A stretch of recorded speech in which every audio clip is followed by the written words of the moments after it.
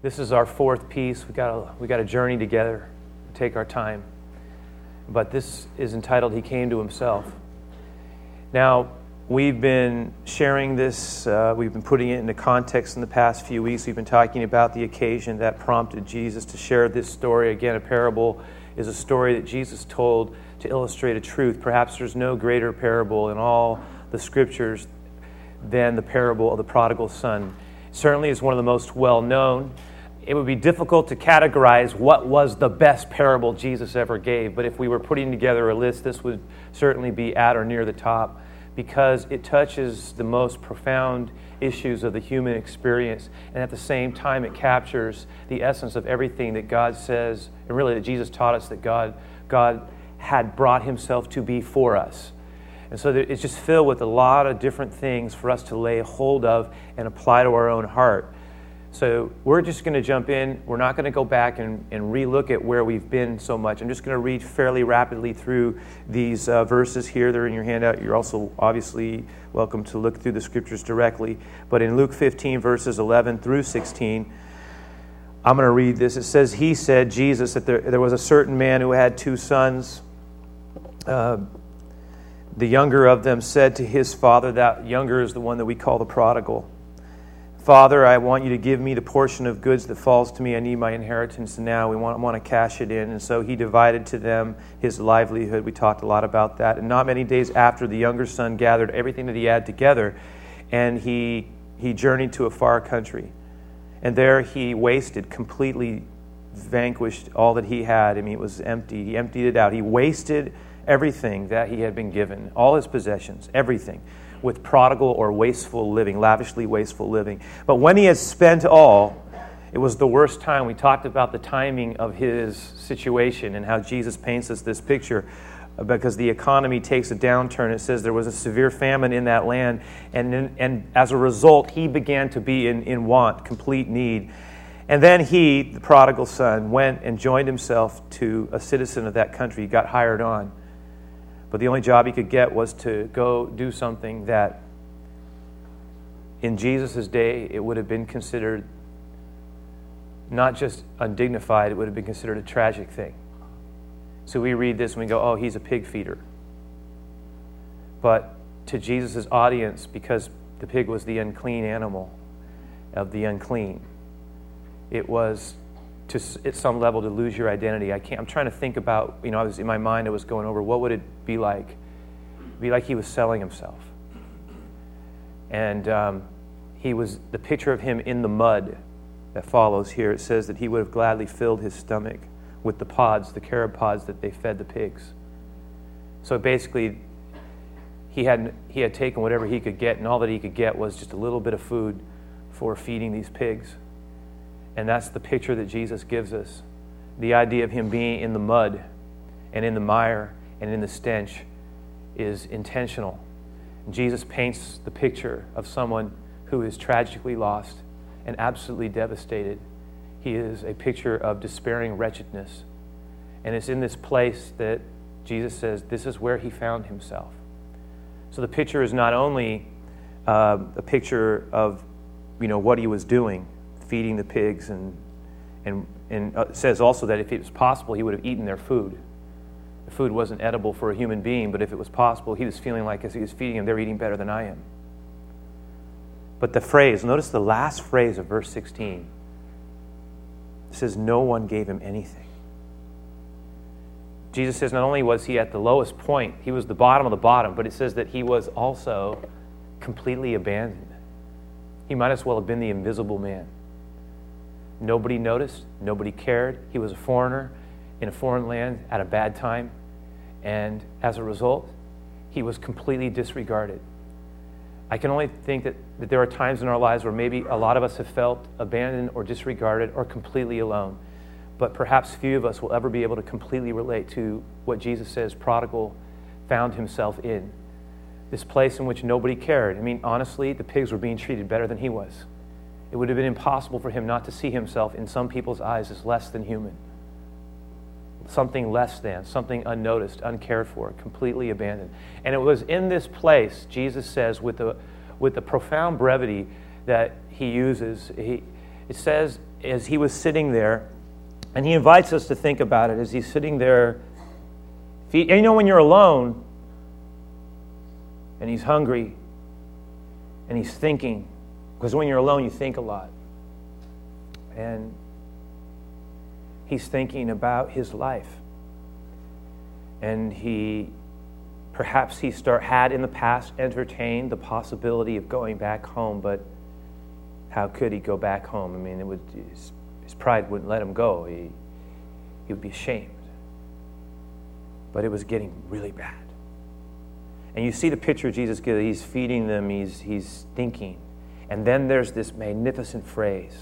It says, and he came to himself. I love that phrase. Something shifts in him. Something breaks. Something is dislodged. Something finally opens up the little crack in the window. It's just something small, but he starts to think, what if I do? What if I do? What if I do? What if I just go back to my father's house? Here I am. I'm starving to death. My pride's keeping me here. In my father's house, the hired servants, they eat better than I do. They have food and food to spare. They're treated well. And he starts to think. And he says he came to himself. Now, let me just say for a moment. You know what that phrase indicates? He came to himself. What it implies is that in his condition in the far country, he was something other than his true self. You don't come back to yourself unless you've been away from yourself. And the idea, Jesus, I think, is submitting it to us. He's rolling it out there. He's saying, we are never, ever truly ourselves apart from God. Ever. We are never truly ourselves apart from home, apart from the Heavenly Father's embrace. We are never, any attempt to define ourselves apart from God is a fool's play. I put in our handout a quotation that I wrote down because I wanted to be precise with it. At the bottom of the middle column there, it says, lost in a far country. And I was writing, I said, whenever we attempt to know ourselves, define ourselves, understand ourselves, apart from God, no matter how sophisticated, educated, intelligent, insightful, successful, or advanced we are or suppose ourselves to be, we are lost in that far country. In other words, anytime we define ourselves apart from God, we may not be in the mud, but we're just as lost. We don't know who we are because who we are is connected to God. That's what Jesus is driving at. Home is where God is. Now, when I mentioned who he was last week, I talked about his book, The Return of the Prodigal, that I particularly enjoyed preparing for this series. I put this in the third column there. Notice, stay with it, kind of look at it. You may go back and look at it again. It says, the world's love is and always will be conditional. He was talking about what it means to drift away from God. As long as I keep looking for my true self, and this is connected to the video that we showed earlier, as long as I try to find my true self in the world of conditional love, I will remain hooked to the world, trying, failing, and trying again. That was a theme coming out of that story we looked at. It is a world that fosters addictions. It's our world because what it offers cannot satisfy the deepest craving of my heart. Nouwen writes, addiction might be the best word to explain the lostness that so deeply permeates contemporary society. Our addictions make us cling to what the world proclaims as the keys to self-fulfillment. And what are those things? Well, accumulation of wealth and power. That will make me somebody. The consumption, notice here, it says the attainment of status and admiration, the lavish consumption of food and drink, sexual gratification without distinguishing between lust and love. These addictions, these pursuits, they create expectations that cannot but fail to satisfy our deepest needs. That's the point we were making.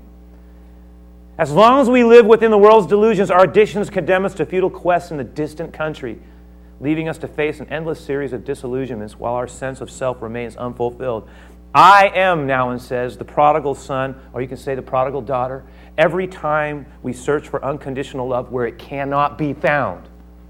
It was quite profound when he says prodigal comes to himself.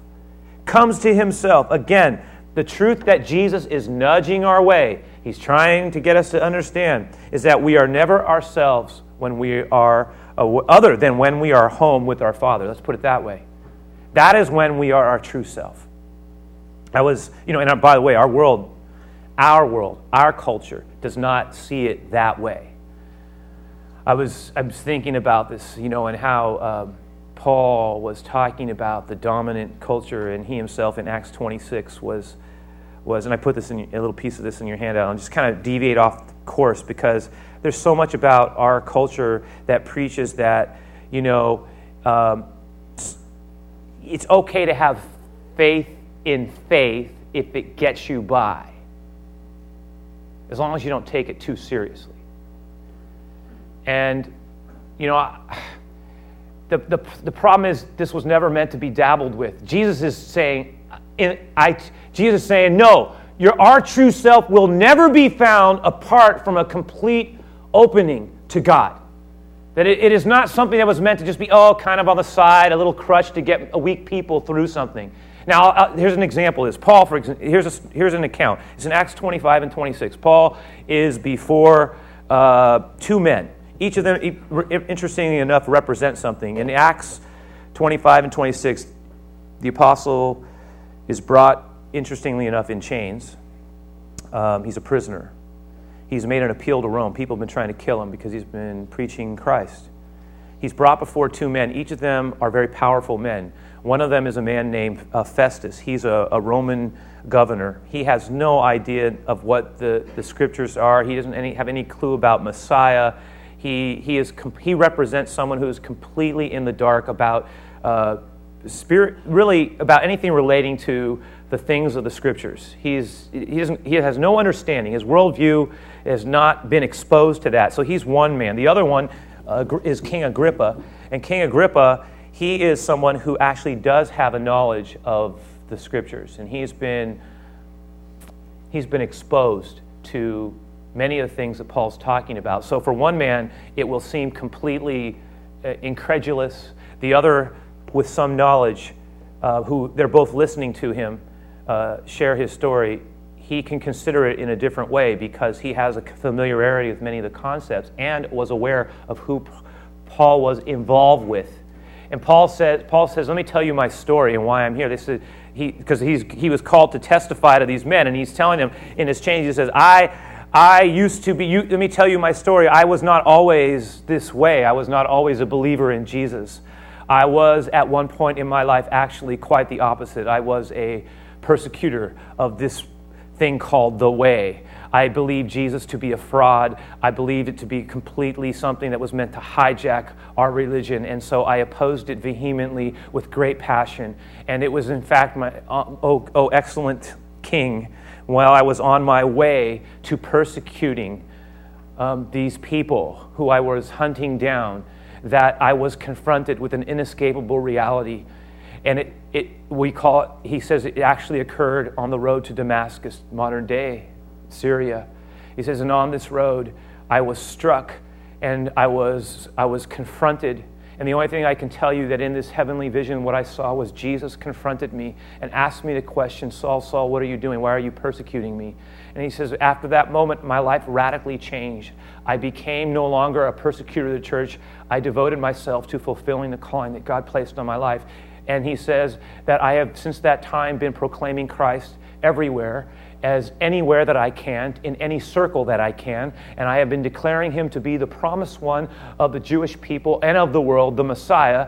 I tell you, he is not only the Savior, he is the first one to ever rise from the dead. He is the Savior, the risen Savior of the world, a light to the Jew and a light to the Gentile alike. And he says, I tell you this with great, and then all of a sudden the Bible says that Festus, the Roman governor, is listening to this, and he goes, you're insane! You're crazy. Your learning you can look at it as your learning has made you mad. What are you talking about? Notice what he says there. He says, I am not. Earlier this morning they were making fun of me because I all of a sudden I was pretending to be Paul and I pointed my finger and he said, what happened to the chains? So, I am not insane. I am not insane. Okay? You happy? All right. Okay. I am not insane as you think I am. And then he says to Festus, no, this is not true. The words that I share with you, they are sound and they are reasonable and they are true. Interesting statement to make. And then he says, "Oh, King Agrippa, most excellent king," he says, "you know what I am talking about. You are familiar." He turns from Festus, who had called him insane and crazy. He turns to Agrippa, and he says, "You know what I'm talking about. You are familiar with the prophets. I know you are. I know you are. You know the things I share now are not off the wall." And it says that Agrippa was there, and it's one of these really amazing moments. You go back and check it out. He says that Agrippa, at this point, he was gripped. And he says, "You almost persuade me to be a Christian." There's a statement. And Paul says, "Oh, I wish it were so. Except that you would be like me, except, of course, for these chains." But the point being is, there's a lot of today in our culture, we're being preached at on a regular basis that real life is kind of lived without any reference to God. That's, again, a delusion for weak people. If you take it, it's okay to dabble, to be okay if it helps you get through this life. But if you actually take it seriously, you're crazy. Now think about it. So many of the images that we're bombarded with on a regular basis, and I'm part of this. This is my world too. I live in it. I understand it. But so much of what we see as normative life, whether it's TV or the movies that are, that's where a lot of our exchange occurs on the computer with now the explosion of video and all the things that we can look at. But so much of it basically communicates that real life is lived normatively without any real reference to God. And all you need to do is really take a look at regularly the films that we look at on a regular basis. And honestly, it's constantly being preached at us that, well, you know what, that's not really real life. And part of it is because, like Festus, a lot of people just don't really understand. So this is crazy. I don't get it. Now, here's the deal. I was, interestingly enough, I went to see a film. Somebody had told me to go see a film called, and it's by Ron Howard. It was called In the Shadow of the Moon. And it's somewhat obscure. It kind of has a documentary aspect to it. It's a great film in a way because I had gone there, my wife and I went there late one night, and we were watching this film, and it's still out. And it's talking about the people, the men who had actually walked on the moon, and they're getting older now. There's only a handful of human beings that have ever walked on the moon and experienced that experience, been to the moon. And the reason it was interesting is because in the film, I was kind of caught off guard because in the film, the astronauts are talking, and he lets them just talk. And I was surprised because I was not expecting them. There was so much of how their experience had been shaped and opened up their hearts towards God. Many of these astronauts, as they talked about their perspective of seeing the smallness of the Earth from the moons, they said it really changed everything. It changed their lives. It brought them to God. One of them talked about how that experience actually impacted him to completely turn his life over. And he says it, "I gave my life to Jesus Christ." Now, he was talking about how this was woven into the film, and what kept coming up was how in awe these men were when they actually got a perspective of the smallness of things. And how part of them, just like David, in fact, they talked about the controversy that occurred when they were given an opportunity to read something when they were looking at the earth, and they chose Genesis 1. In the beginning, God created. And how that was a controversial thing, but they felt it in their heart to do it. And I've thought about how David in the Psalms talks about, Lord, when I consider the moon and the stars that you have created in fashion. They talked about the artistry and the vastness of that creation, the smallness of it. How sometimes we live in a delusion that this is it. And Jesus comes to say, no, we are never more truly ourselves than when we learn to know God. That we were made to know God. That there's a part of us that even when we would deny it, is drawn to something more. We want to live. Where did that come from? Where did this desire to create things, where did it come from? Where does this capacity to know and love and dream and imagine, where does it come from? It came from an artist. We look at beautiful art and we go, what an artist. How they conceived it first in their mind, and now we get to enjoy its beauty, to contemplate its story. Can it be? So it is with God. That Paul was saying, no, it's not insane. You just don't understand. That's what he was trying to get at. So when we see prodigal coming to himself, What we are really being given is a picture of someone returning to who he really, truly was. Because that's when we're really at home. That's what I'm saying. As long as we're away from God, and no matter what the other maskings are, no matter what other, because all this stuff, man, it leaves us empty. It will leave us empty. It leaves us empty. At the end of the day, we were born for more. It says here, he comes to himself. Go back to verse 17. And I guess for me, that's prodigal's saying at that moment, this is the moment. He says, it came to himself. He says, what am I doing here? What am I doing here?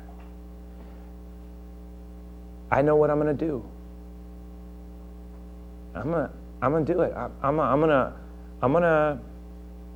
go home. I'm going to go home. And he is doing what a lot of us do when we're thinking about the conversation we're going to have with somebody, and we're scared about how it's going to come out, and we start rehearsing in our head what we're going to say. And he says, I know what I'm going to do. I'm going to go home, and I'll say, Father, I've sinned. I've sinned against you, and I've sinned against heaven. I mean it. And I am no longer worthy to be called your son.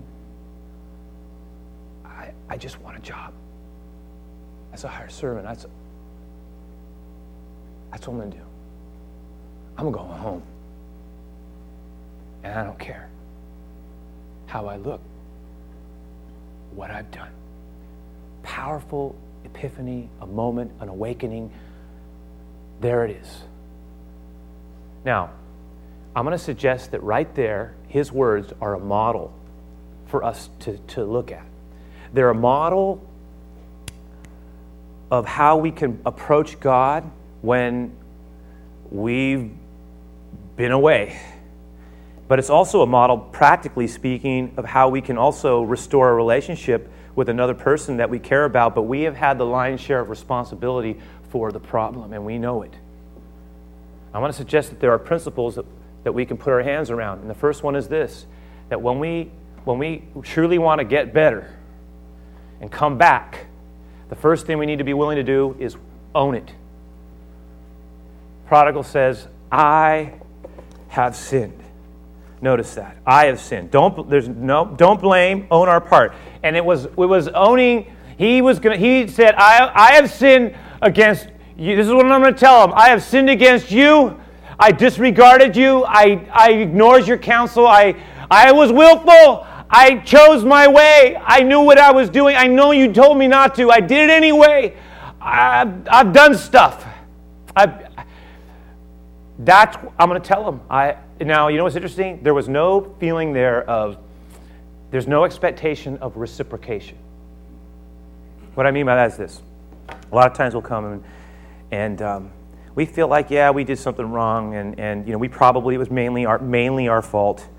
And so we will come to somebody and we'll say, I'll probably go back. I'll take the first step. I'll kind of go and I'll say, this is what I've done, and I'll own that. Now I'm sorry. And so we'll go and we'll say to someone, I did this, and I realized when I said that or when I did this that I was wrong. So, and then we finish, and then we say, okay, and what about you? You, right? Okay, I'm sorry. I did that, yes. And the other person's saying, you're right, you did, absolutely.